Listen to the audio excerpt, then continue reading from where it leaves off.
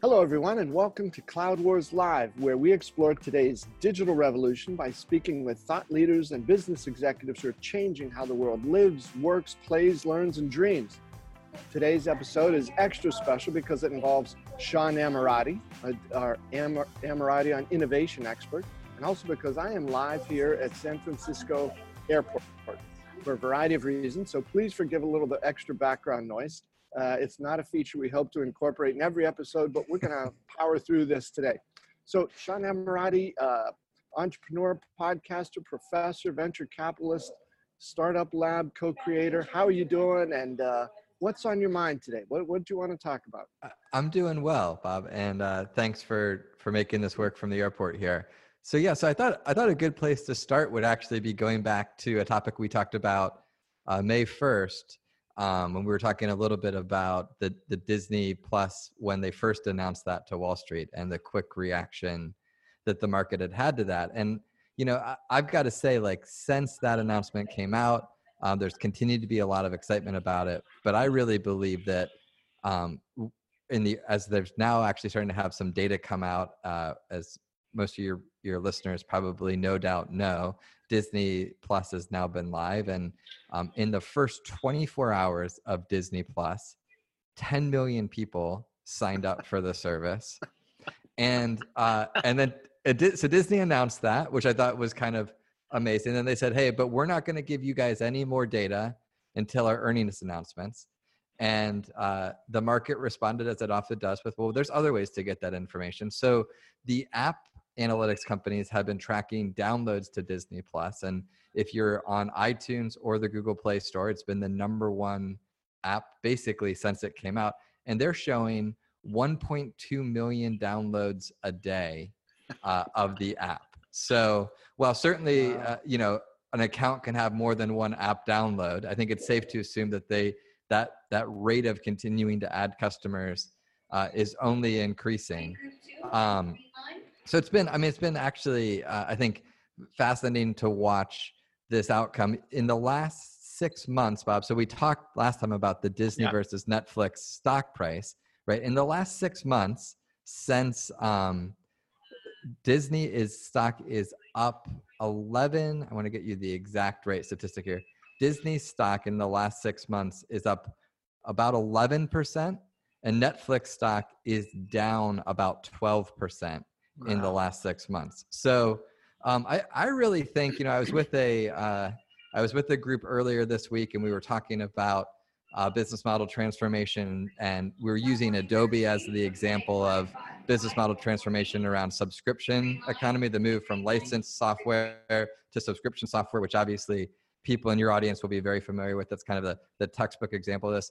I really think that this Disney Plus announcement is going to end up being the textbook example of large companies saying, okay, what are our assets that we have? In the case of Disney, this amazing content library, this platform that they built around it, and how they can completely take advantage of those assets to go compete with these digitally native tech companies. In the case of Disney's Netflix, it's just been an incredible run for the company. And at the moment, doesn't seem like it's going to slow down.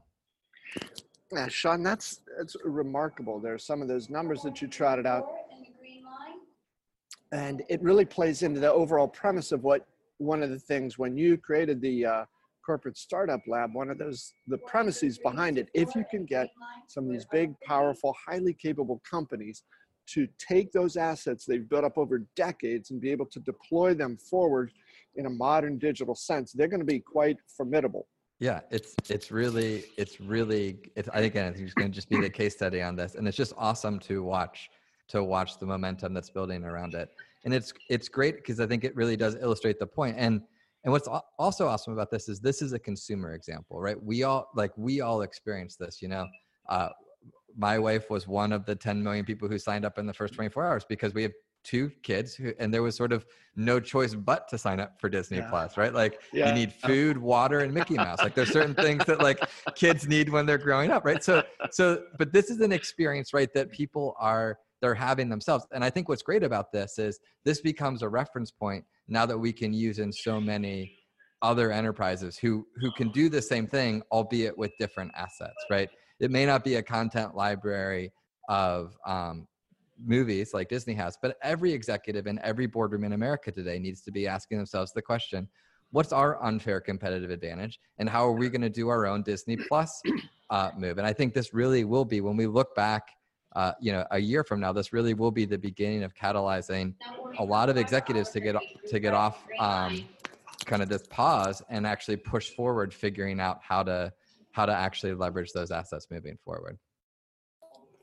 Sean, I have to toss in a couple anecdotes here, because one of the things that you're describing speaks to how in the business history, things sort of went along for pretty long periods of time without this disruptive change. But yes, a couple of things here to think about, right? You know this, but I want to make sure everybody knows this thing with Netflix. When it started out, right, its hook, its magic was, we're going to bundle a lot of DVDs into a FedEx overnight package and send those out to people in ways that, so it was almost like a shipping or a logistics deal they made. Then they got more into the streaming. Then they started to create their own stuff.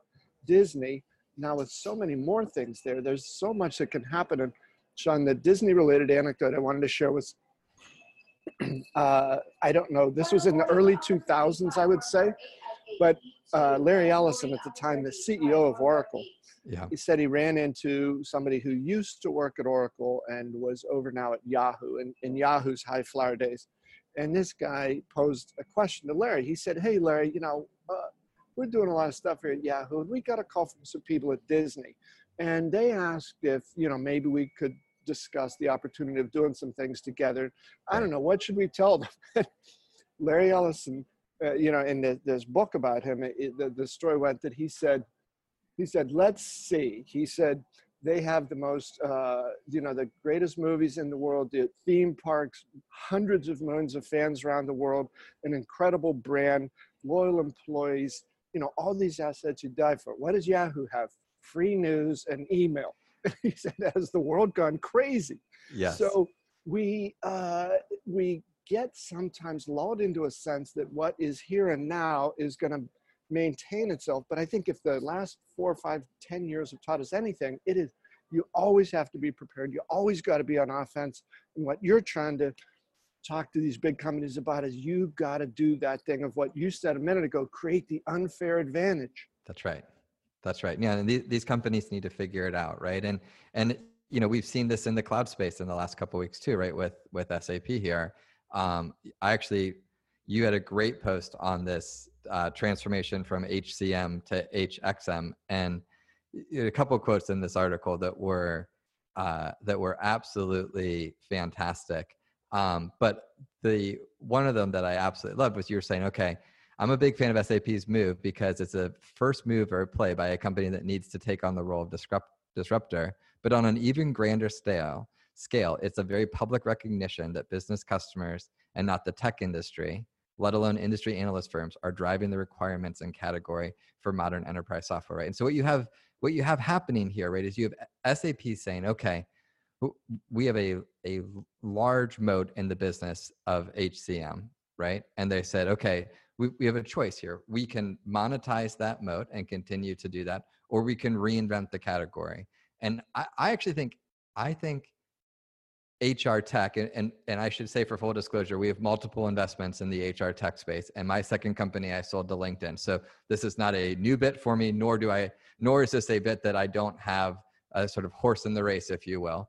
But I think HR tech is one of those areas that's going to become just amazingly interesting in the next 18 to 24 months, as companies really realize that the key to pulling off the Disney-like situation that we're talking about is getting the right people in the organization to lever those unfair asset advantages, right? And what you're seeing with SAP reimagining HR with this transformation from HCM to HXM is you're seeing them say, okay, we're going to do that. We're not resting on our laurels, but we're going to actually go create a new category, because that's not what we want. That's not what SAP wants. That's what our customers want. And so we're going to do it and sort of take this experience first perspective on it. And I actually think, we'll see, and the SAP team well.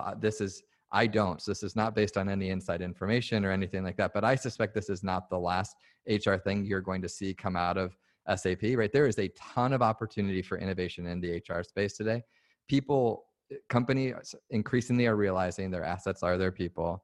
And if you're gonna grow at the scale that these companies are growing at, you've got to continue to take over these areas. We talked last time about WeWork as a potential, what's really the value of WeWork, and lots has happened since we talked last time, some layoffs, which is unfortunate, but also taking a new, fresh look at how companies work and people work, right?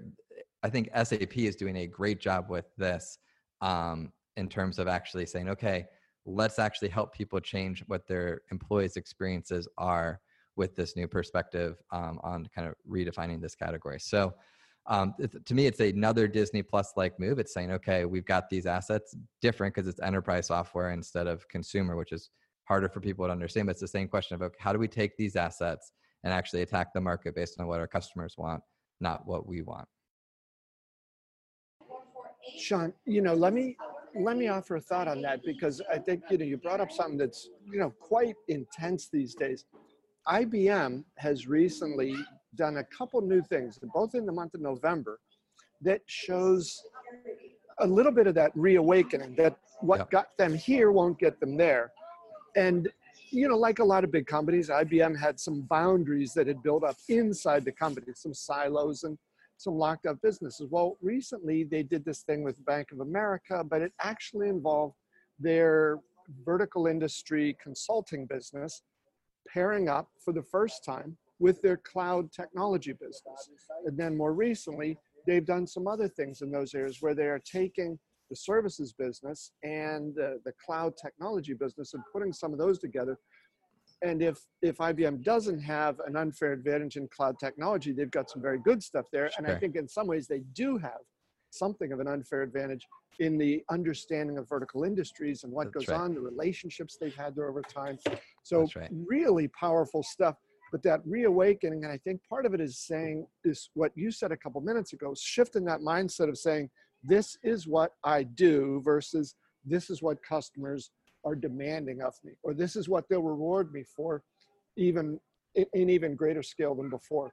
That's right. And I think, what you highlighted just recently, sort of three big battles happening between sort of different groups of tech companies here. I think potentially the surprising one next year may be this: how do employees look at how are employees perceived? I think human capital may end up becoming a very, very interesting battleground over the next 12 months. And there's some really interesting kind of secondary assets. So you've got SAP kind of taking a look, like we talked about before. Microsoft has this little social network you may have heard of called LinkedIn. There's a few people on the social network, on that social network, and they don't post political commentary there. They post professional information there. So one might imagine that that could be a really interesting asset for Microsoft if they decide to go all in on this space. So it's going to be really fascinating to watch what happens there. And then I think you're right on the IBM side. Certainly one of the advantages that IBM has that I think the other companies would love to have is the connection points they have across these organizations because of the I'm sure they have a nicer term for this, but the consultants that carried an IBM bag, right? I'm sure they call them service account professional executives or something like that, but the consultants basically, right? And so I think that's a very unique advantage when you're thinking about, okay, how do you go in and transform how business works using technology? It's going to be a fun 2020 for sure. Sean, with that too, one other thing about SAP that I wanted to bring up in this context, and that's, I think it's interesting and it's also ironic in some ways that the company, SAP, that 40 years ago kind of created the whole three-letter acronym series of names there with ERP, or maybe it was first MRP, or who knows what it was. And I'll bet, I don't know what the number of, bright high performers in a company, regardless of their age, how many of them know what the hell ERP stands for? Sure. And if they were told, I think they'd probably be disappointed, unimpressed, to say, well, that's a stupid name. Well, what should it be? So, and I think it affects how people think about stuff, because everybody's trying to get these end-to-end capabilities across their companies, get more externally focused than internal. So I just think it's pretty wild that it was SAP that took this move. Yeah. And surely it plays off some of what they're doing with Qualtrics, but then look over at Salesforce, right? A handful of months ago, Mark Benioff talked about they starting an employee experience set of applications. Now they said, no, that's not HCM. So, okay, so maybe, but as the HCM thing deconstructs and is fragmented or atomized, whatever the right word is, other people are going to come here and play it. So I think to your point, what was HCM is now going to become bigger and different, and SAP's got its angle and some others. So it's going to be a wild space, because how many years have people been saying our people are our most important asset, when in fact, that never went beyond talk, and too many companies treated people like, well, they're here, we could take them or leave them. Yeah, for sure. Again, I think the Salesforce thing is fascinating there. It was pretty public because they actually disclosed more than usual of the LinkedIn kind of bidding war between Microsoft and Salesforce. You got to ask yourself, knowing where we are today, what should Salesforce have offered for LinkedIn, right? And again, I think Salesforce has done an incredible job doing strategic M&A. I think they've done a better job downstream for the small SaaS companies, using venture capital as a strategic asset, getting early investments in a bunch of companies, and really being more than capital for those partners. We have multiple companies in our portfolio, 2 at least, that has Salesforce on the cap table via their ventures group, and I think they've done a great job there. But man, at the upper end of that spectrum, Microsoft has taken a couple of big swings and done it incredibly well. And I think what felt expensive for LinkedIn, when the acquisition came out, now feels awfully cheap with this HCM space and kind of HR tech in general heating up here. Sean, and with that, I know that it's always interesting. One of the most unflappable CFOs I've ever come across is Amy Hood at Microsoft. And when people ask, oh, isn't that expensive? She said, well, you really have to know that expensive is a relative term. You pay $26.5 billion for something that's worth $5. Oh, yeah, that's expensive. He said, but $26.5 for something that's either worth $26.5 or perhaps more than that. So we think about the potential. She always comes back to that. Or if people say, well, aren't you worried that your cloud or your on-premise sales, which continue to go up, are cannibalizing your cloud sales? And that's the wrong way to think about it. Our job is to meet the needs of our customers. And clearly some of them want to continue to stay here on-premise and cloud and both. So that's what we're doing. That's right. I don't mean to be, acting like such a genius here, but it is so hard culturally for companies to flip that around. And I hope, Sean, your optimistic view of what could happen with this totally revitalized, re-energized HCM space, people space, I hope that really comes to bear. And the first step on that should be, smashing and obliterating this HCM name forever. Yeah, I agree. But I think generally it's software to make your teams and your people more effective and help you find the right people. Like that is a process that needs automated, it needs enhanced, and it needs as much data science and AI behind it as possible, because the problem is a real problem.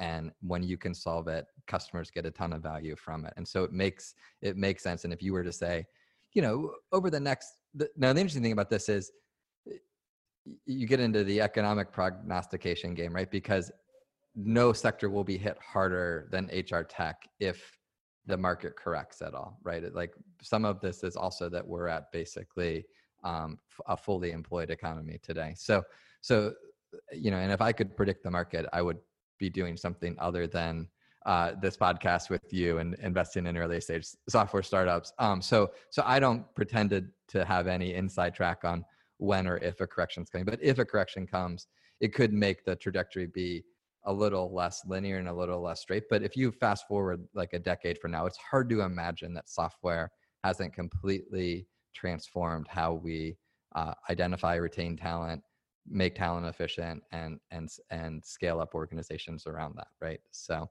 I think it's exciting from that perspective. Sean, I think in the 15 years I've known you, this is the only time I've ever disagreed with you. But I think that if you were able to predict the market, you would still be doing the podcast, right? Okay. All right. It'd be a different kind of podcast though, for sure, Bob. Well, if I knew when the market was going to correct, I can assure you I'd monetize that skill differently than investing in early stage companies or teaching at a business school. But all right. I think, you're probably being hamstrung by, proprietary information you can't give away. But I think we'd still be doing it. Sean, so a couple things. Just for a second, just expand on that a little, right? The CRM space, customer relationship management, which implied that the seller would manage the relationship with the customer, which was an offshoot of Salesforce automation, which became CRM.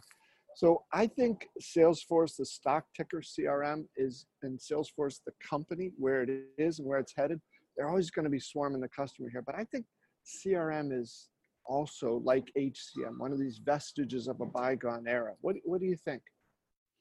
Yeah.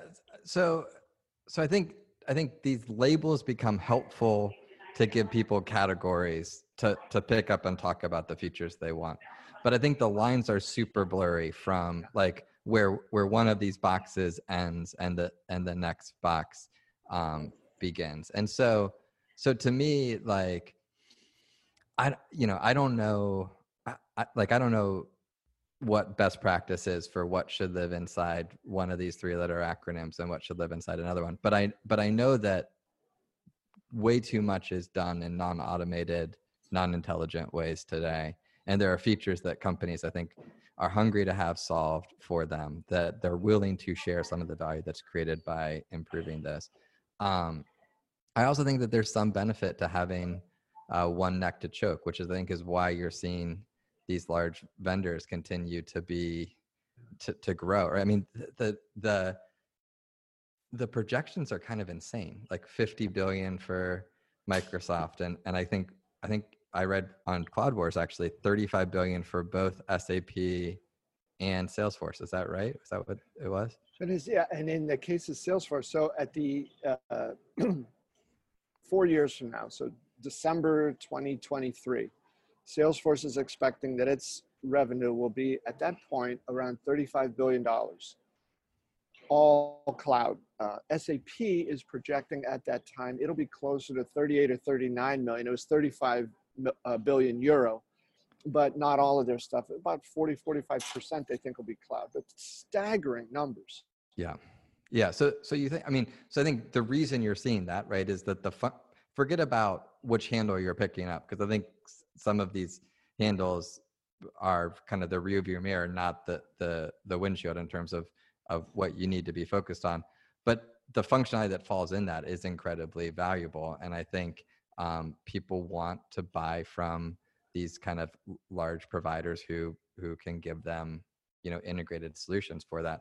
I do think beyond doing kind of internal startups like the transitioning from HCM to HXM for SAP, I do think the other part of that is those companies need to remain very committed to integrating in a lot of these emerging tech companies, both via acquisition and via partnership, because no matter how smart they are, they certainly don't know the full desire that their customers have there as well. And so I think there's opportunity for innovation there as well.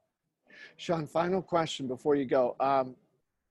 So if you were the CEO of Netflix and you were looking at a couple of the indicators that you described early on about what's happening with Disney Plus, okay, so as the big incumbents start to understand this notion of innovation and the digital capabilities and unleashing that by fusing it with what they have done so well for so long, what then would you advise a company, not necessarily Netflix, but what do the digital guys do when the incumbents start to get their act together? Yeah. So someone's going to say, I think that was called AOL Time Warner and didn't work out so well. So I'll caveat this with, like, I do know history and I do understand the peril that lays here. But I do think if you're the CEO of Netflix, you need to figure out what you can do to sort of level the playing field, as they say, right? And so the challenge is, right, that his currency is down 10% in the last 6 months. So he has less currency to go do deals with than he did 6 months ago. But I think you got to figure out, like, okay, where can I get some platform advantage here and kind of create my own flywheel in the same way that Disney Plus has. And so you could look at distribution companies, right? So you could look at one of the guys, professor at NYU, has been advocating that they should buy a company like Roku, or try to do some type of deal with Sony for the PlayStation Network, so they have set-top box, not actually set-top box, but sort of distribution in the home that way. You could look at, are there content libraries that they can acquire to give them their own competitive advantage there.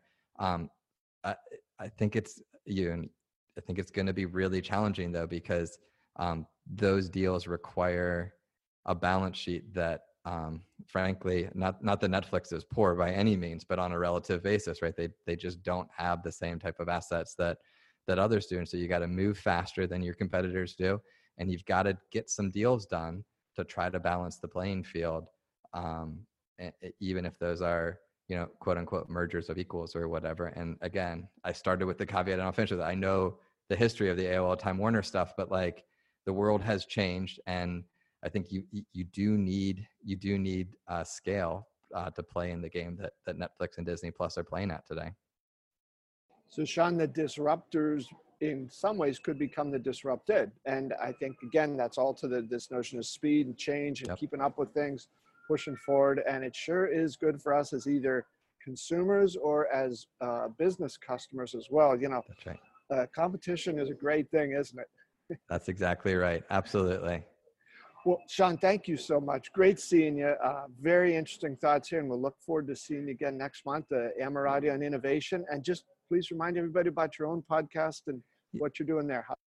So things are going well. So we've got, we're going to be releasing another batch of episodes here on Agile Giants soon, so you can subscribe to that. And, things continue to go well, both at Birchmere and at the Corporate Startup Lab. So I don't, by the time this comes out, it may have happened at this point, but you and I will be together later in Pittsburgh when you get back from the West Coast for a Corporate Startup Lab, Corporate Entrepreneurship Forum later this week. So things are moving along very nicely, Bob. And as always, really appreciate the opportunity to come talk innovation with you for a little bit here.